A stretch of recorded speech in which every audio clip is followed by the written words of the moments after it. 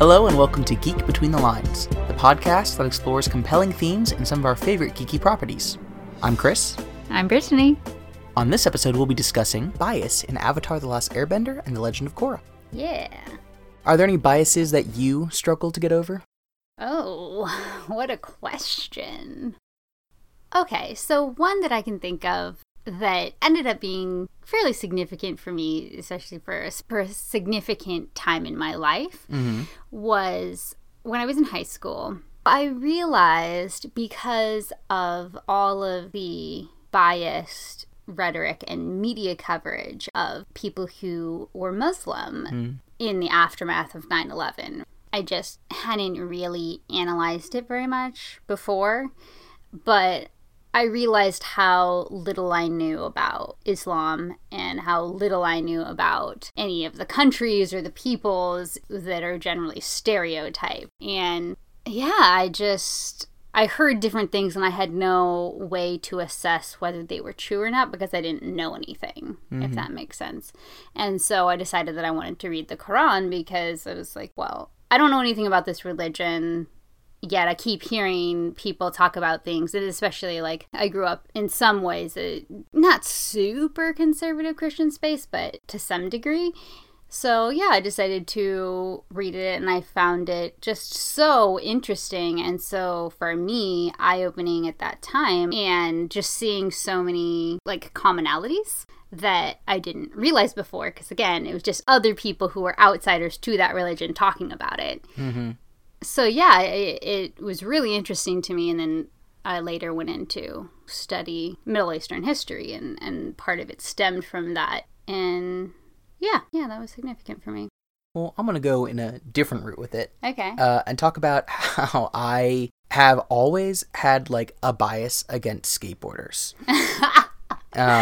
You wouldn't have liked to go to my college. Really? Does everyone skateboard all around? Not everyone, but it was not uncommon. I feel like I've felt so often that skateboards, are just like a loud and unwieldy way to get around, and that the people who tend to use them often were people who annoyed me when I was like that age, middle school, high school in particular. And so it was just something that like I definitely was just like, skateboarders all the time whenever I'd see them out in public and things like that. And it's something that... What did you think of the Skater Boy, I'll see you later boy? I mean, Avril Lavigne song. At that point, I was not listening to popular music like of the time because that was another thing that I was biased against.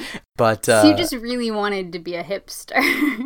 No, because hipsters I feel like do it because it's hip. I just didn't like mainstream stuff, and I wanted to be like, my stuff is cooler, but none of you know it. No, but that's exactly what hipsters like to do. But hipsters But then they all spread it in their communities, and then it becomes popular there. No, but hipsters are also into specific things, and those were not the things that I was into, right? Like, some of them overlapped, but, like, comic books, hipsters aren't into comic books. Some probably are, but that's not, like, hipster style, right? Wearing a comic book t-shirt is not going to make somebody like, look at that hipster over there, right? I much more fell into the category of nerd. If you pair it with a cardigan...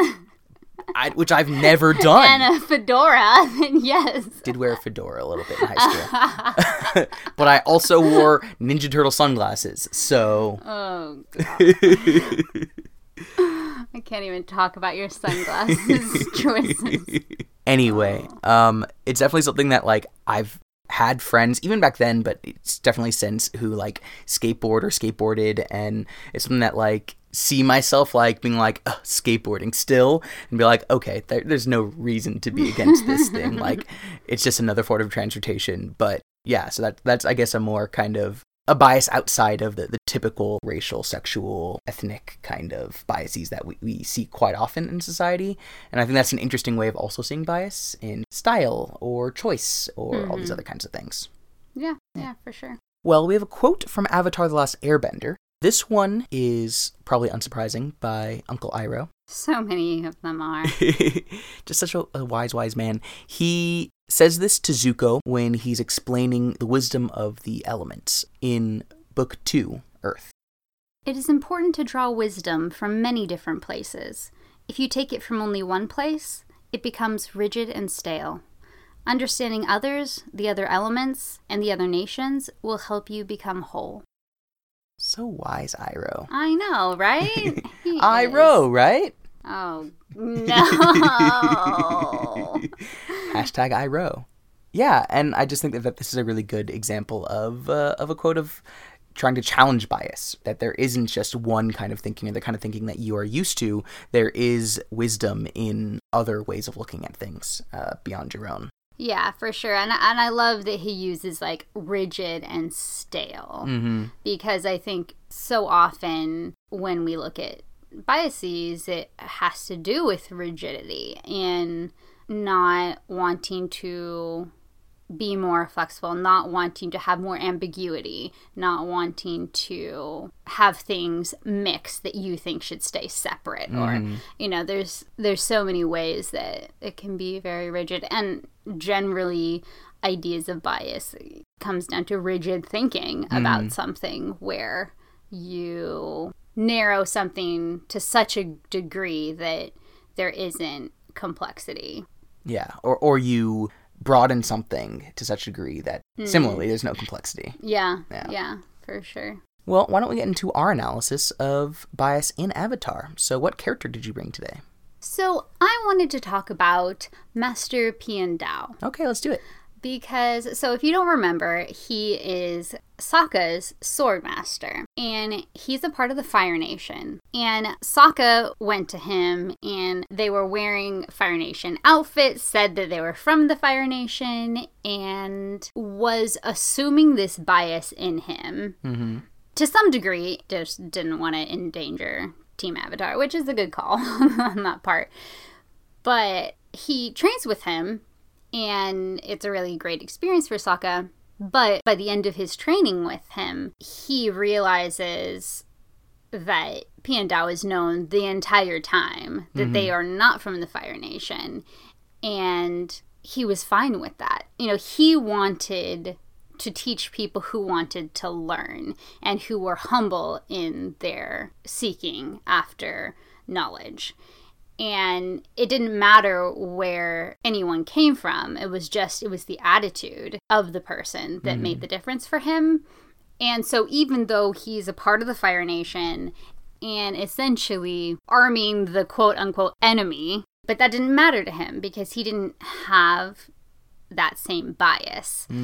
And even in his sword fighting, it showed that, again, so much of it was being aware and not being rigid made you a better sword master. And a part of it, too, that shows also his lack of bias was that he was a part of the White Lotus. That group crosses all ethnic, racial lines and all national lines. And it's about the wisdom. It's about, well, we don't actually know. We don't have a ton of information, but it doesn't have that bias that, oh, you're from this place, or you're from this group, or you're this age, that makes a difference. And so, yeah, I just think he's an interesting character, and one that I think was really important to have in this series, because we see so much villainization of the Fire Nation in a lot of ways, but then to have certain characters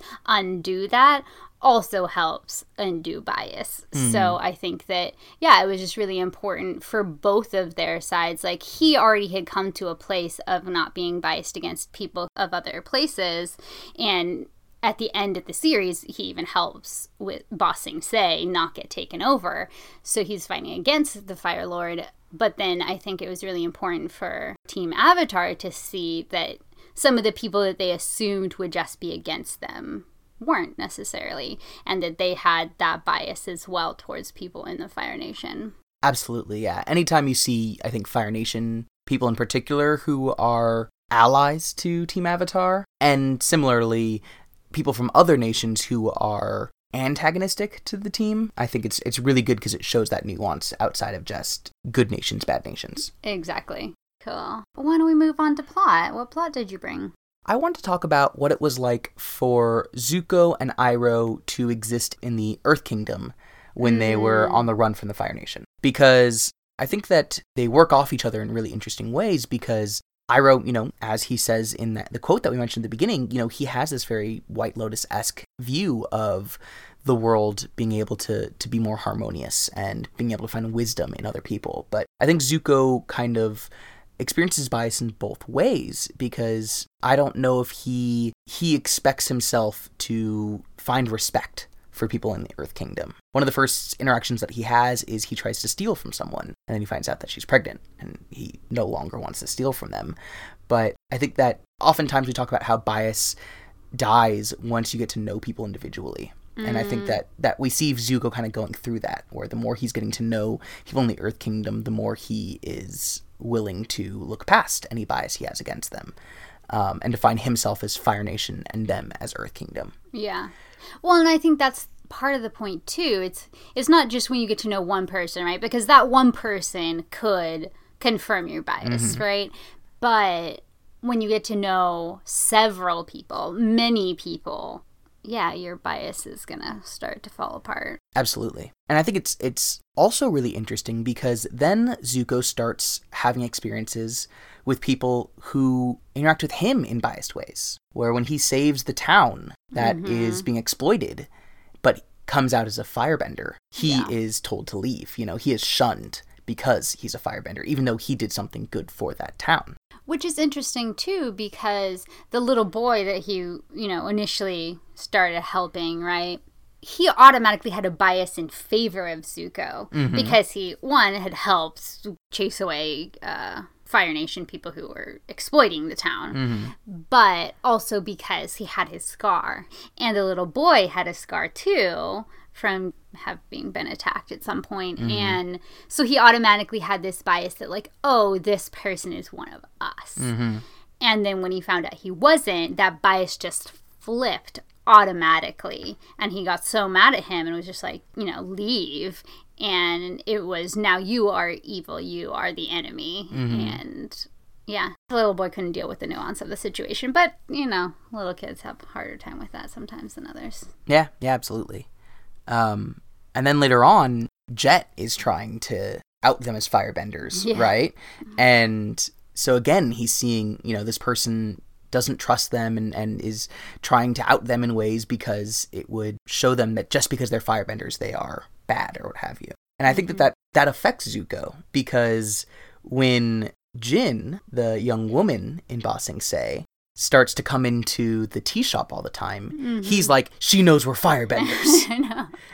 And I was like, nah, she just likes you. I liked her. I did too. I liked that episode quite a bit. Okay, some people are big Mei fans out there, and they really ship Mei and Zuko, but I liked her for Zuko better. I mean, we didn't get to know her too well. I know, but just from that one episode, she seemed like she could help, like... Heal his scars? No. Just like, Zuko can be so negative and so down on things, but she had a lightness to her, and she could, enjoy things and laugh about things, and I think engage a side of him that he didn't normally engage, whereas Mei was so much more down on everything and didn't care about anything, which I don't think helps Zuko, since he can be that way himself. Is that why you like being with me? Yeah, you're the lightness. Jin. But I think that not only is that a delightful date and everything, but I think it also shows how bias can affect people, because Zuko has been stereotyped in the past, and he has been judged for being a firebender in the past. And he has fit into that stereotype in the past. Totally. And so that's what he expects to get from Jin, and it's why he's not able to have other relationships very well in Ba Sing Se outside of Iroh. And I think that's really interesting, because bias can be extremely isolating, and the fear of being stereotyped and the fear of being treated with bias, I think, can also be very powerful for people. And so, I just think that Zuko's an interesting example of seeing both sides of that.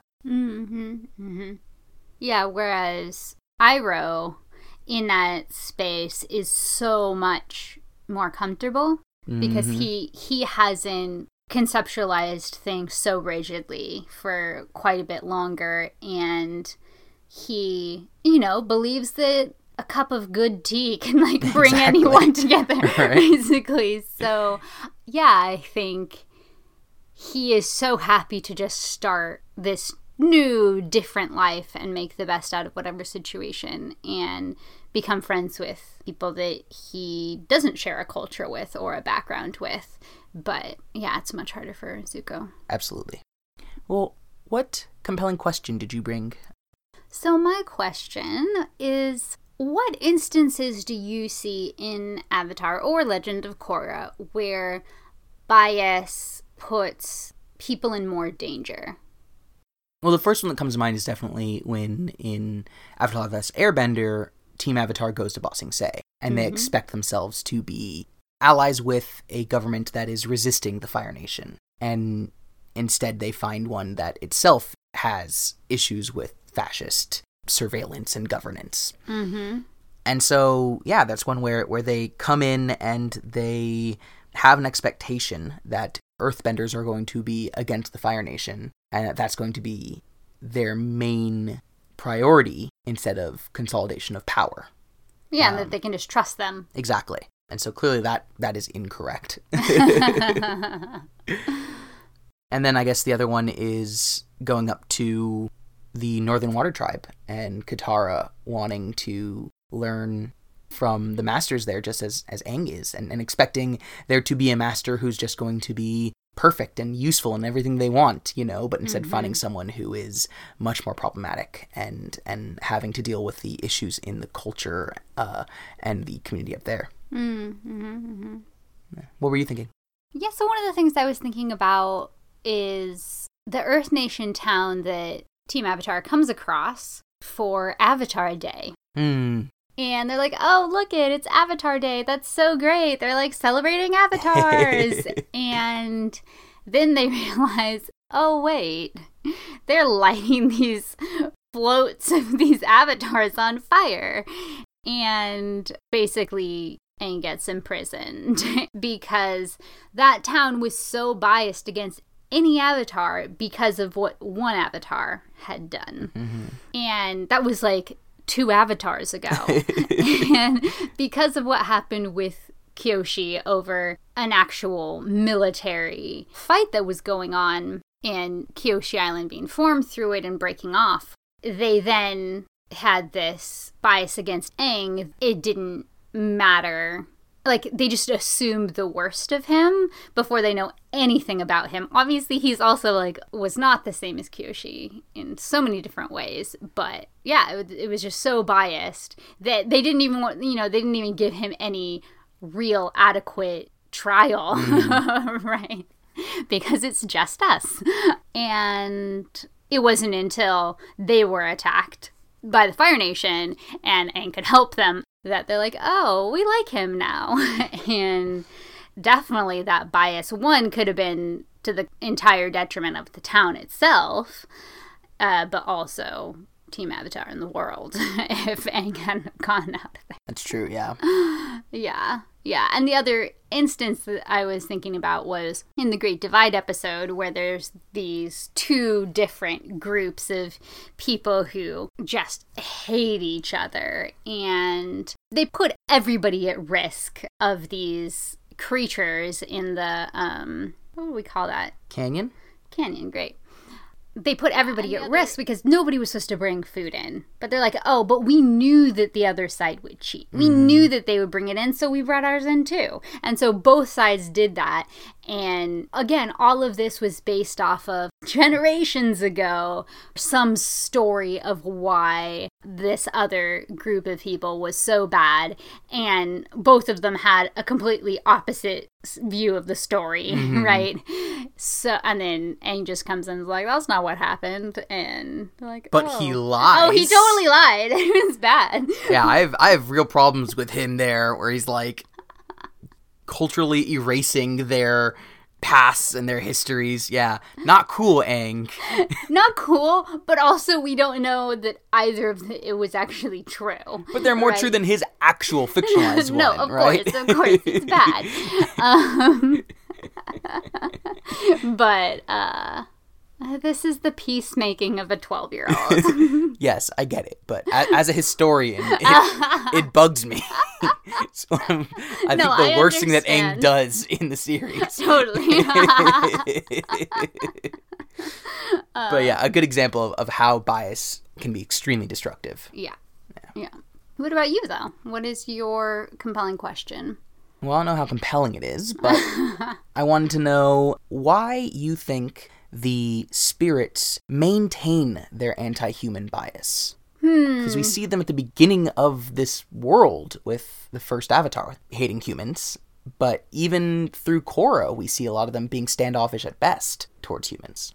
Yeah, well, that's the hard thing, though, because it wasn't just that they were against humans, but the humans were against them, too. Mm-hmm. Right? So we never really have seen a time when it was only one way. It was always mutual.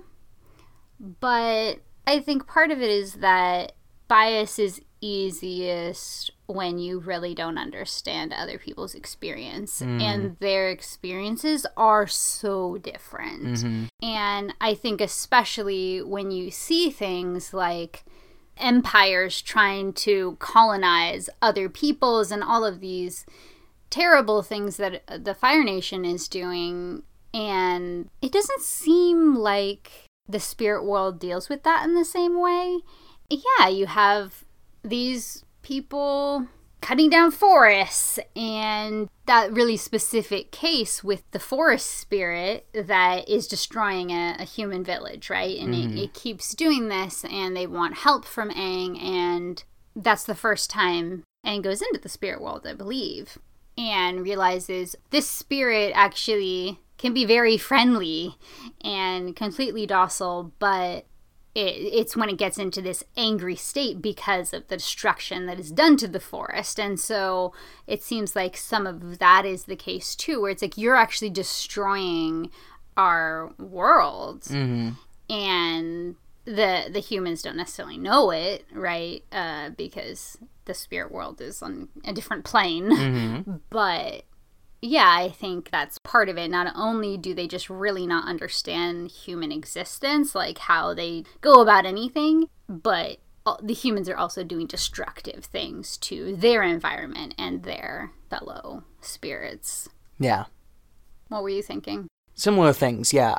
I feel like for me, one of the big things is just the separation. It is easy to be biased against someone who you cannot or do not interact with. And for the most part, they don't.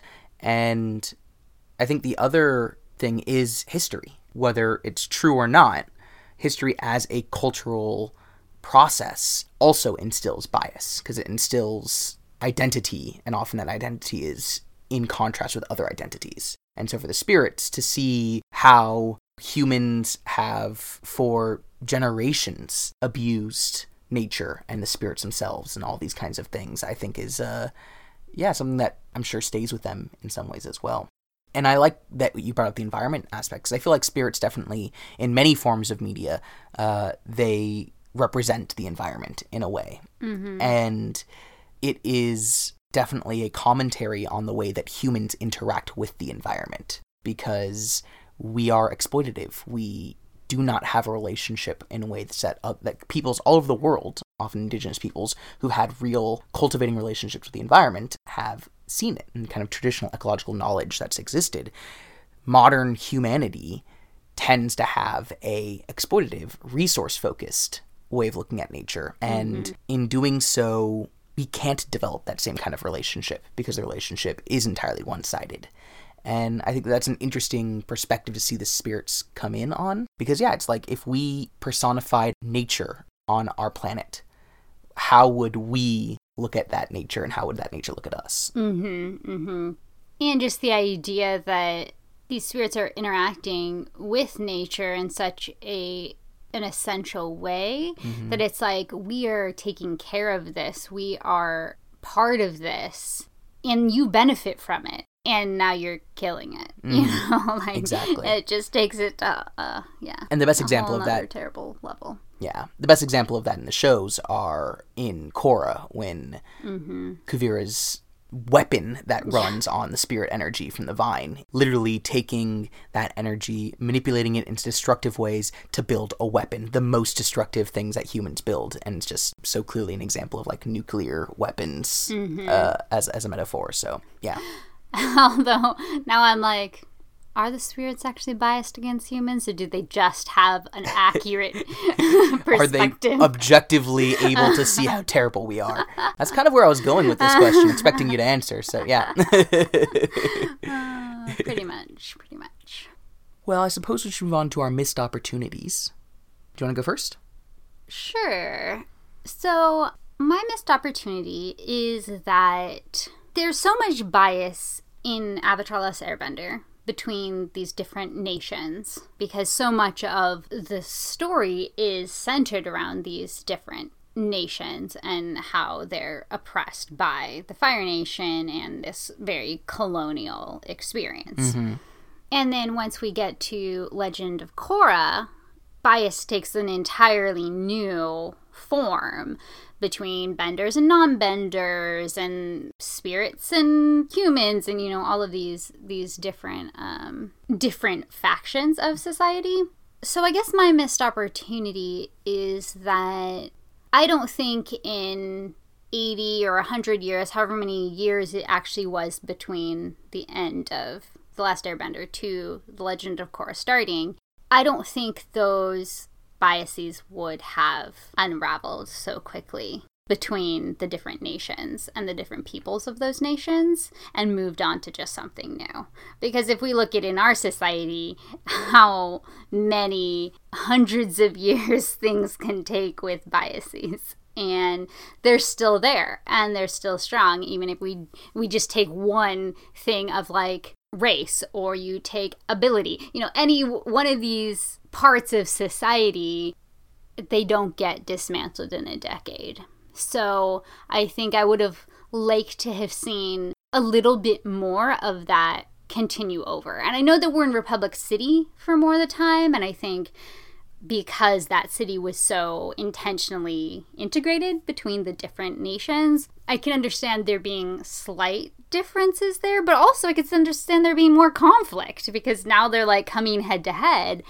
And so, yeah, I just wish that we had gotten to see more of that, even if it wasn't the prime conflicts that were going on, but at least have it woven in there to some degree. Well, we had the samest opportunity this time. The samest? The samest. No, the same missed opportunity. Oh, isn't the samest? The samest opportunity? Yeah, the most same. The most same opportunity. No, the same missed opportunity. Because I was thinking the exact same thing. Oh, hey, I'm glad I went first. Yeah, right? Because, yeah, I think that, as you said, there's no way that kind of bias changes that quickly. And especially when you look at a city like Republic City, look at the intergenerational biases as well. You know, there's not going to be anyone more than, fourth generation there, probably? And many of them, it sounds like, are first generation. There's still people moving to the city all the time. And so what's it like for someone from the Northern Water Tribe to move to Republic City when now they're surrounded by people? Or what's it like for someone's parents who are immigrants, but they grew up in Republic City, and how that affects their intergenerational conflict? I think that that's something that absolutely you would see, and I think is essential to the kind of cosmopolitan cities that exist in our world. That it isn't just, we're all together and now we're fine. Yeah. It's these seeds and legacies of the biases of the past and the oppression of the past carry on. And I agree that there absolutely should have been something about that in those episodes. It's unfortunate that we don't see it. Similarly, we don't see the biases between the city and the less urban areas, because that's also going to be a big change as well, where if Republic City is supposed to be representing the cosmopolitan metropolis of our modern society, which I think it is, there's lots of tension between that and rural or suburban societies as well, and we don't see any of that in the show, and I wish we could have.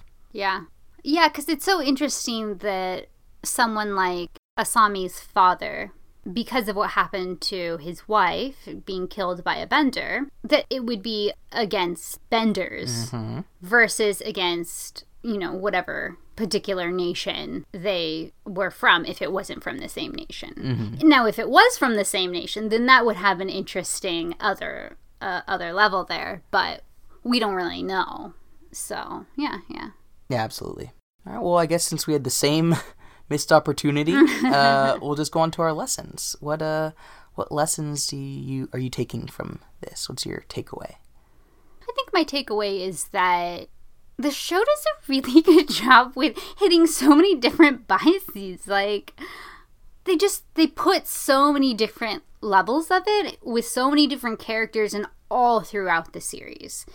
And I really appreciate that because that's not always integral to a lot of shows. Mm-hmm. And yeah, it's really good, and more shows should do it because it's important. But that being said, obviously there's some shortcomings.